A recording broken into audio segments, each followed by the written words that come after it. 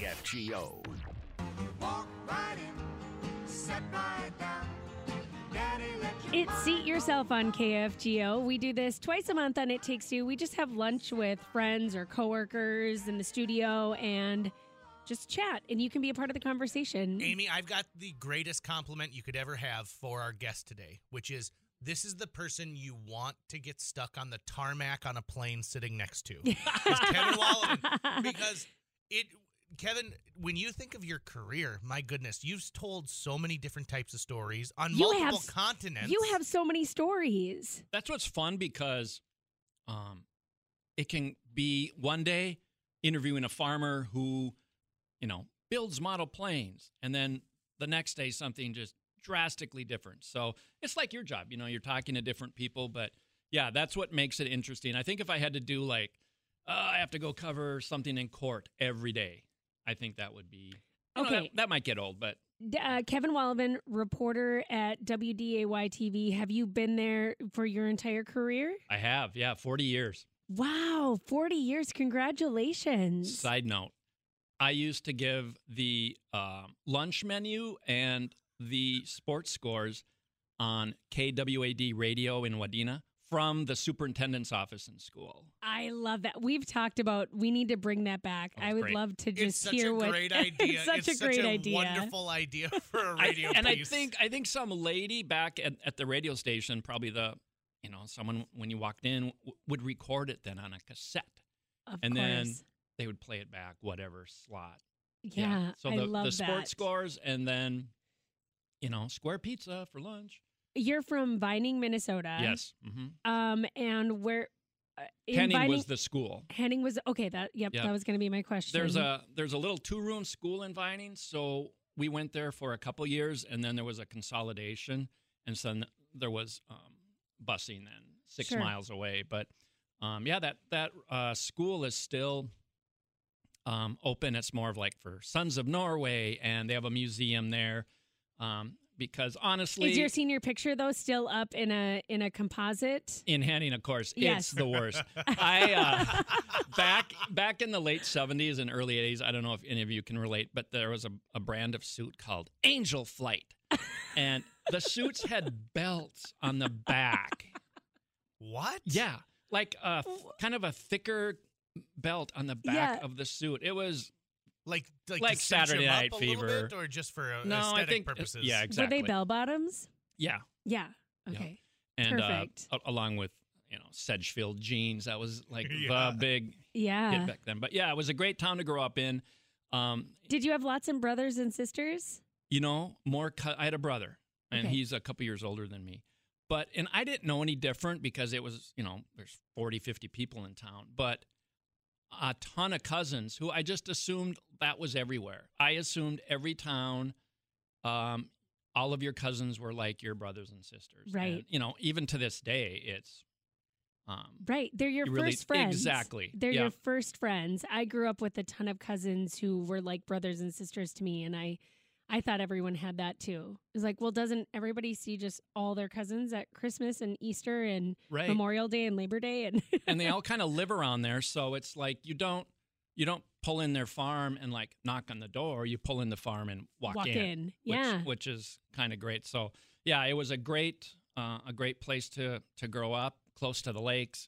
You'd ride your bike down to fish. It wasn't like fancy dancy lake life. It was go down to the creek and fish on your bike and get back home. Mm-hmm. And, My sister and I were the youngest in our family, in that series of cousins for a long time. I've got younger cousins now, thank goodness.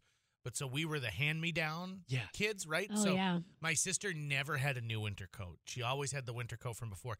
And then I have older cousins who live in Phoenix. Yeah. So I was wearing Suns gear all the time. And people were like, you're a big fan of the Phoenix Suns, huh? And I'm like, I've never watched a game in my life. That's great. This is basketball? I should tell by the cut of this. Okay. So I'm imagining, are you watching TV growing up going I'm going to be a reporter. That's going to be me on the news? As JJ would say, bingo. Yeah. So mid-70s. So we had one channel. It came out of Alexandria growing up, KCMT. And there was a noon news show So once in a while I'd catch that. You know, my grandparents used to watch that a lot. But I would watch the evening news with my parents. And that was, back then, that was Huntley Brinkley. So Chet Huntley and David Brinkley. And I'd mimic them. I'd set up a cardboard box pretending I was reading the news. So just, you know, weird kid. And I'd imitate, I remember imitating Irving R. Levine. He was an economics reporter for NBC. Weird note, his son later was a federal judge clerk in Fargo. Oh, really? And I told him that story, and he thought that was hilarious. I love that. Yeah, so it was kind of like something I wanted to do. Not sure it would happen. You know, I told my parents, hey, I want to go to college. And they said, fine, you can go. You're paying your own way. So my brother and I were kind of the first in our whole crew to go to college. And, yeah, worked out great. Where'd you go to college? MSUM. Oh, you are an... Yep. So many dragons. Yeah, Way to go, and dragons. I've been teaching there, too, for about 20 years. I love it. Journalism classes. So it's still fun to be there. I love MSUM. So for 40 years, you've seen pretty dramatic changes in not only, you know, how news is consumed, but certainly in like how you're able to tell a story, right? You know, can you imagine if you could tell your younger self, like, listen, you're going to have a camera and you're going to be able to shoot for 5 hours. Don't worry about it's got a battery pack on it and it'll save it all. And there's no real-time transfer.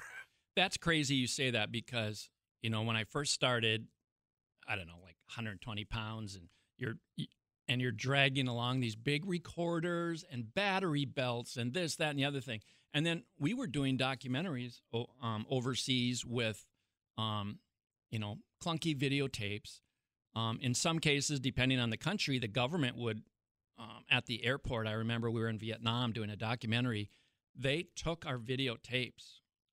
We had about 35 videotapes, and it was an incredible story. And I'm like, we are out of luck here. They're going to take them.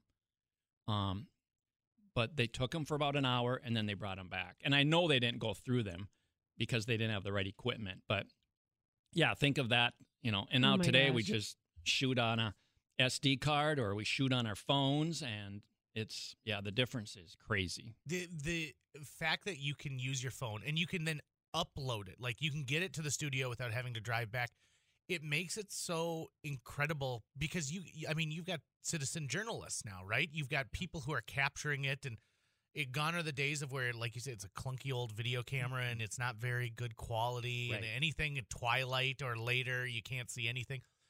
But we now have these tools at our disposal. I just spoke at Fargo North for their career day, and I said, if you want to get into the business of making radio, if you want to get into podcasting, your tool's already in your pocket. Like your phone has everything you need. And you hit it, because we've heard this in the last few months from people like, how do we get young people interested in going into TV news? You nailed it. They're kind of already doing it, right? Mm-hmm. They're shooting with their phones. They're, you know, adding commentary or whatever, which is not, you know, news. But if you could sell it like that. I mean, look at the Holly fire. Look at our blizzards. Look at our tornadoes. A lot of it is just our viewers and listeners sending in stuff. And our phones are such good quality now. Yeah. We even shoot a lot of our video with phones. Our interviews are still shot with the big camera just because it's better audio quality. But, yeah, a lot of our stuff is shot with the phone. It's quicker. It looks good. So it's crazy. It's crazy. Do you have a story, like if someone says, "Hey, what's the thing that you had the most fun making, or you're most proud of?" Do you have a story that comes to mind faster than others? I think that's the worst question. By the way, it is. It's a horrible question. I hate Which that question because in your career, I mean, we don't have the career that you have, but 40 years doing this every day. I tell people it's like a treadmill. You just get on it and you're running, and you have no idea what just happened because you're on to the next thing. You're just going. And I kind of divide it up a little bit. I'll divide it up like the documentary stuff was life-changing for me because, you know, small town kid going to these places that was like, holy smokes, refugee camps and landmines and there's wars and this, that, and the other thing. But then the local stories that are just incredibly moving to cover and just, you know, interesting people all the time. So all those are fun too. But I think some of that documentary stuff, going to Vietnam, going to Angola, Africa, where we followed a little church quilt from north of Moorhead, a little rural church. So these sweet ladies made this quilt, and we followed it to its final destination, which was a refugee camp in Angola during a civil war. So that was like super life-changing and incredible. And so that always kind of like sticks with you because they were kind of moments in your life. What do you feel about malaria medication? Hate it. It's the worst, isn't it? Ugh.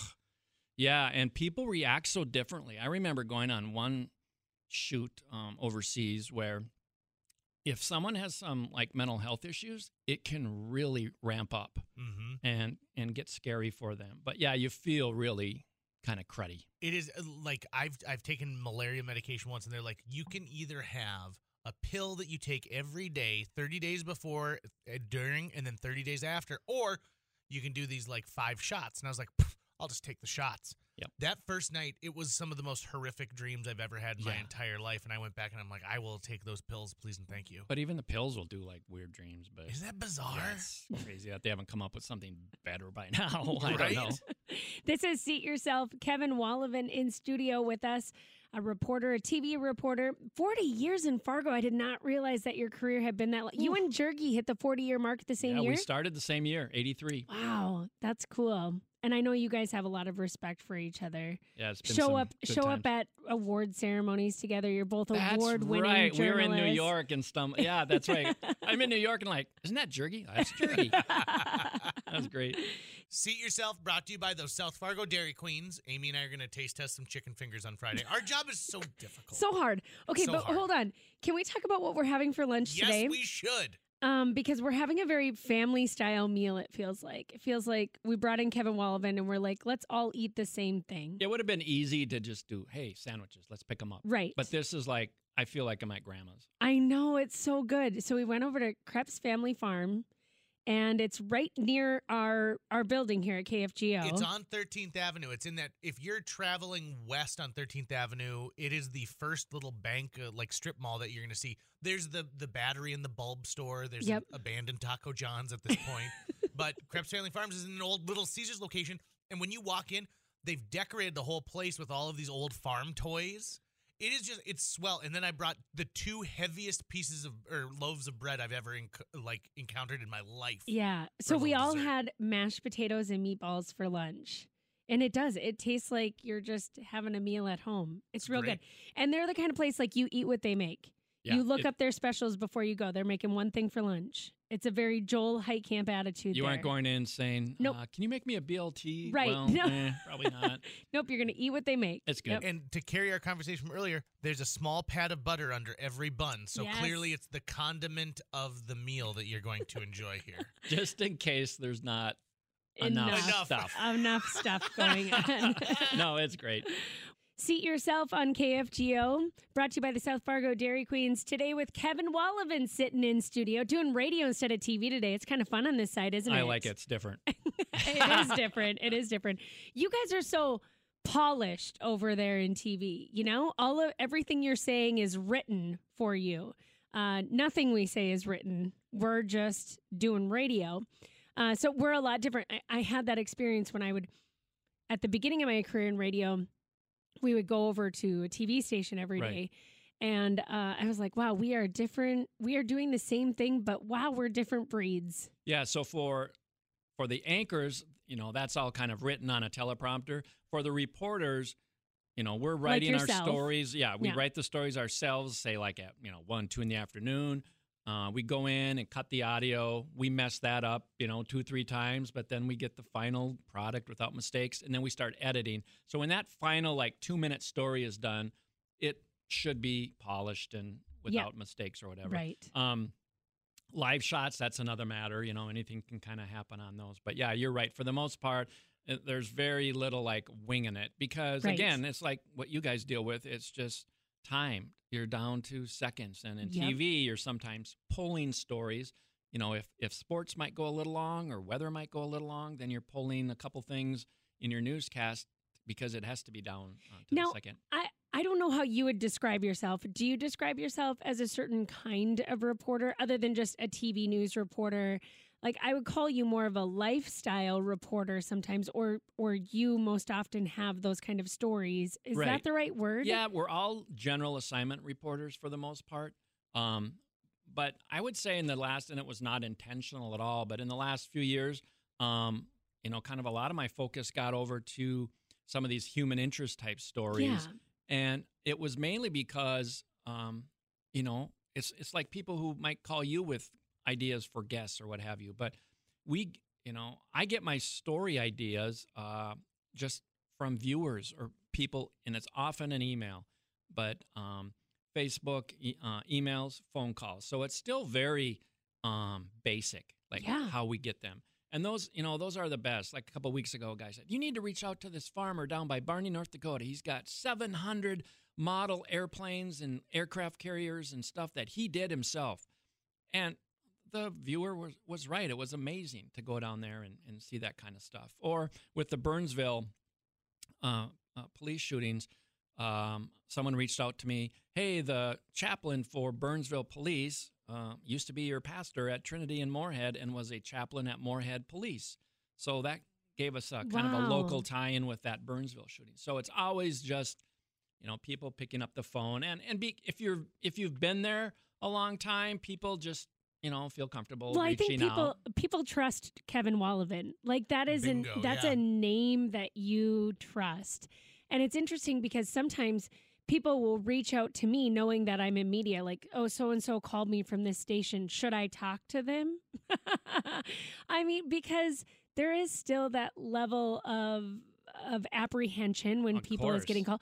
But you have such a name that is synonymous with trust and accountability, and you're going to get it right. And you're not sensationalizing, but you're bringing real humanness to these human interest stories. And I can see why people would want to call you and have it. I think it's sort of like that premiere thing. Like if you get Kevin Wallevand to do your story, man. Yeah. You did good. You over the years, you don't want to get that reputation as someone who is just willy-nilly and, trying to make a name and then move on to big stuff. I never really had a desire to I need to go to this market, because that's kind of honestly what happens a lot in TV and radio is people want to, move up get to and a move bigger on. market. It just didn't. Yeah. It wasn't you. But here's the funny thing is that you really did move up without wanting to. I mean, you're legendary in this town. You've won multiple Emmy Awards. You've won a National Murrow Award, which is a national award as well. I mean, you've done it right here in Fargo. Honestly, what's great about working in Fargo is, especially in radio and TV where you still have local ownership, is there's just such, they're willing to let you do stuff, right? And you don't have to go to 50 layers of, paperwork to get it done. There's nothing worse than having a great idea held back by someone who's like, well, right. So yeah, and worrying about money down to the penny, on whether you go cover this story or that story. They've just been so great about, sitting down and say, well, what's this going to look like, and then more often than not saying, yeah, let's do it. But great people, because a story is a team, right? You've got a photographer with you that you are kind of working in sync with, and so yeah, it's certainly not just me, because there's a team approach to getting a story on the air, and when you get the words and good video and that sound and all that, man, I just love that when it works. When you have a documentary piece, do you ever think about like, hey, maybe this would be worthwhile to send out to some festivals that specialize in documentaries? I mean, I have to imagine you've been replayed on networks that are friendly to you over the years. Yeah, and like the documentary stuff, I think our documentary that we did, that whole quilt thing in Angola, Africa, that did got nominated for a national. What year is that? I want to say it was 95 or something like that. Okay. But just out of curiosity. Like local news documentaries rarely get into festivals, but I know the New York Festival we were a finalist for 1 year on one of those documentaries. But I will say this: nobody's really producing what you're producing right now. So while you can use that as an umbrella term, like a news documentary, but like you are digging down deep and like telling a complete story in some of these, and that is the thing that, again, not everyone's afforded that, right? Some of these bigger markets, they're not allowed to do stories that would say, listen, it's going to take 2 weeks of me, traveling and then sitting in an edit bay. I remember we were out in New York at the National Murals for our sex trafficking documentary in the oil fields. And we were sitting at the table with some other, winners from out east. And they're like, you guys are doing documentaries in Fargo, North Dakota. So that's a great point, JJ, because a lot of stations, man, they, cut the corners, and documentaries are not in the budget. Not that they're going to break the bank, but, you take people out of the mix for a week or two, and then you have to put it together. So it's a big investment, and, it can be costly. Like that documentary in Vietnam where we followed soldiers back to Vietnam was a little spendy. Yeah, I can imagine. And then to think that, as you said at the beginning, they were taking all the footage and like, we may have nothing to show for this. We had a member from the Communist Party escort us 24/7. Really? We had to pay for their hotel room, and when we walked out the room, they walked out the room. And wow. when we were shooting video of this, that, and the other thing, they were watching what we were videotaping, and sometimes like, nope, you aren't shooting that flag, or you aren't shooting that military person or whatever. Oh, wow. Yeah, it was crazy. I mean, I've been on some I've been given access to some like high level security stuff over the years where they're like, listen, you can't film anything, and like your phone rings and you pull out your phone to answer it, and they're like, no. I can't imagine what it would be like to have an escort like that nonstop your entire time there. It was super interesting, too, because of the nature of the story, right? The whole point of that documentary is we ended up climbing this hill in Vietnam where the people with us had been on and had lost buddies. A mom and her son were on the climb because her husband had been killed on that hill, a medic, a conscientious objector, future Medal of Honor recipient, and there was a couple of Fargo guys involved. That's why we went. But my point is, this communist escort from the party went with us to the top of that hill, and she was so moved. She was sobbing as they were telling the story of how their buddies died and how this husband passed away on that hill. So it was interesting how she could feel what was going on, and so she wasn't this cold-hearted escort. Right. Mm-hmm. That's kind of interesting. What year is this? What was that documentary It was called Healing on the Hill, and I want to say that was around 98. And Al Ahmet was news director at the time, a Vietnam veteran, and he was all in on this. Yeah.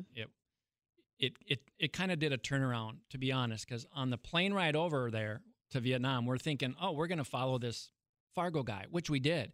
But on the plane, we're hearing the story of this mom and son. The son never met the dad because he was a baby. But we're hearing this story, and I'm like, we have to rethink this. Yeah. This is the story here. No cell phones, So it wasn't until I got back to Fargo, I'm like, hey, boss, this is taking a little bit of a turn here. It's not what you think it's going to be. We still included the Fargo angle, but the push was this, this walk up the hill, which you had to kind of find your focus when you got over there, and that was it. It was so emotional. I think any great documentary filmmaker will tell you that it's the things you don't expect, and it's just sometimes you're like, how did I end up in the right place at the right time? One of my all-time favorite documentaries is really hard to get people to watch. It's called A Fistful of Quarters, and it's about people competing to have the world's highest Donkey Kong score. And you would think, that's silly and stupid, but it becomes about good versus evil. It is like insane. And the guys who made this documentary, who've gone on now to make other huge movies, said, listen, it was all dumb luck. It was dumb luck that we happened to be here when Guinness called and wanted to make them the world record holders. It was dumb luck that we captured this thing on this day when someone just randomly stopped by. And they said like you said, you can't go in and think this is concrete, this is what we're doing, because you need to be open to those things coming to you, right? Oh man, Yeah, and you don't Al want to Ahmed, plan. Yeah. I love that guy. Yeah. And you Love don't that want to guy. over plan, Yes. a shoot like that, because you want to be flexible, because like you said, JJ, some of the best stuff is stuff you didn't prepare for. Mm-hmm. And even in your, I would guess, like even in sort of when we do interviews, sometimes the best things are the things we didn't even expect to happen when we go out to do something, or we interview someone, and then it was like, well, this took a turn somewhere else. And I'm sure it's like that still on a daily basis for you. This is crazy that you say that, because this morning I was talking with some folks in the Twin Cities that have a nonprofit to get prosthetics for Ukrainian soldiers and kids. And during the interview, a kid slid in to the Zoom, and it was a 17-year-old soccer player. He was a professional soccer player, and he and his friend were on the practice field with their soccer ball, and a drone dropped a bomb on the field, killed his friend. The friend lost 2 legs and died right there. This kid, professional soccer player, contract, lost a leg and is paralyzed. Oh my God. And that just came out of like not part of the story, right? And now suddenly it's like, holy smokes. Yeah, we've changed directions. Exactly. Yeah. So Is that your story for today? it is not. I'm okay. kind of sitting on it for a while. Okay. But soon to come. Yes. Yes. This is why you need to keep up with Kevin Wallevand. Do you ever find it hard to push the pause button for a second on a story and be like, I need to work deeper on this? Because you must have, want to get that story out immediately in a lot of cases. Yeah. And to be honest, we have to have a story. Yeah, you have right? deadlines. So like coming here today, it wasn't like, hey, boss, I'm talking with Amy and JJ. Are you good with that? No story. I had to kind of work ahead so that I had something for today, because, there's only 4 of us, 4 reporters during the day. So, you have to produce something, which means the planets have to line up every day. Every day. People I know. have to be there. Yeah. It's crazy. It's hard. It's a grind. Well, you guys know, lining up guests and Yeah. trying to make it work. Someone gets sick. Someone is called out. A flight's delayed. They're not here. Yeah. And, it's crazy, because I was like, other people just like go to work and they don't have this feeling of like, okay, no matter what's going on in your personal life, no matter what's happening outside of this world or these walls, you're like, I got to turn it on. We're going on. I think about that every night and every morning walking to work. I'm just like, okay, all right, is this going to work today? And should I have something as a backup? Because I'm just kind of like, yes. Yeah. Which is fine. It is good. It's the pace. It's what we all live for. Yeah. It's what we want.